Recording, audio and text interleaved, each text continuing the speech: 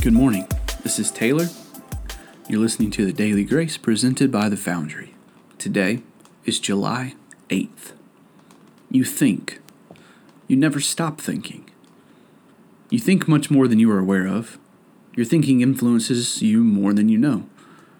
The moment you stop thinking, you're dead. But here's what we all need to understand. Our thinking is never neutral. All our thinking has deeply religious roots. All of our thinking is shaped by the way we are answering the major questions of life. Everyone thinks about these questions and everyone answers them in some way. I sat next to him on the Chinatown bus, the cheapest way to get home from New York City. I was tired and didn't really want to talk. If I could have found a completely empty seat, I would have gone for it, but the seat next to this man in his late 20s was the only one open. It wasn't long before he asked me where I was from and what I did. I told him I lived in Philly and that I was a pastor and an author. He asked me what I wrote, and I told him that I wrote about everyday life issues from the perspective of the Bible.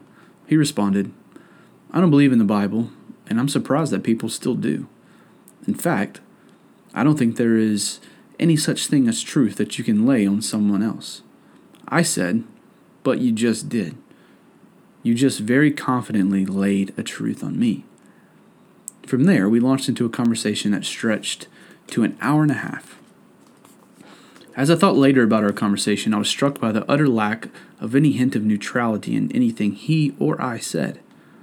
Everything we said was rooted in very deep moral commitments. Our conversation flowed out of who we thought we were, what we thought about God, what we thought about the nature of and purpose of life, and what we understood about the nature of truth and about the future. So it is with you. Here are the practical questions.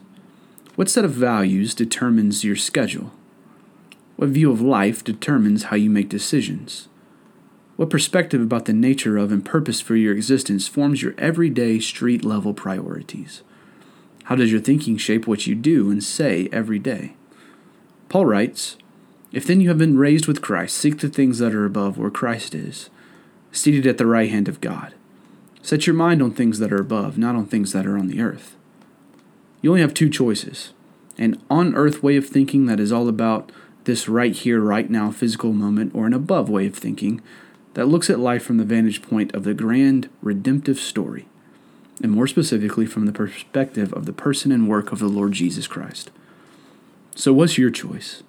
Is it material reality as the only reality, or material reality viewed through the lens of the radical truths of the gospel of Jesus? Which is it for you, where the rubber meets the road in your daily life? I pray this has graced you today.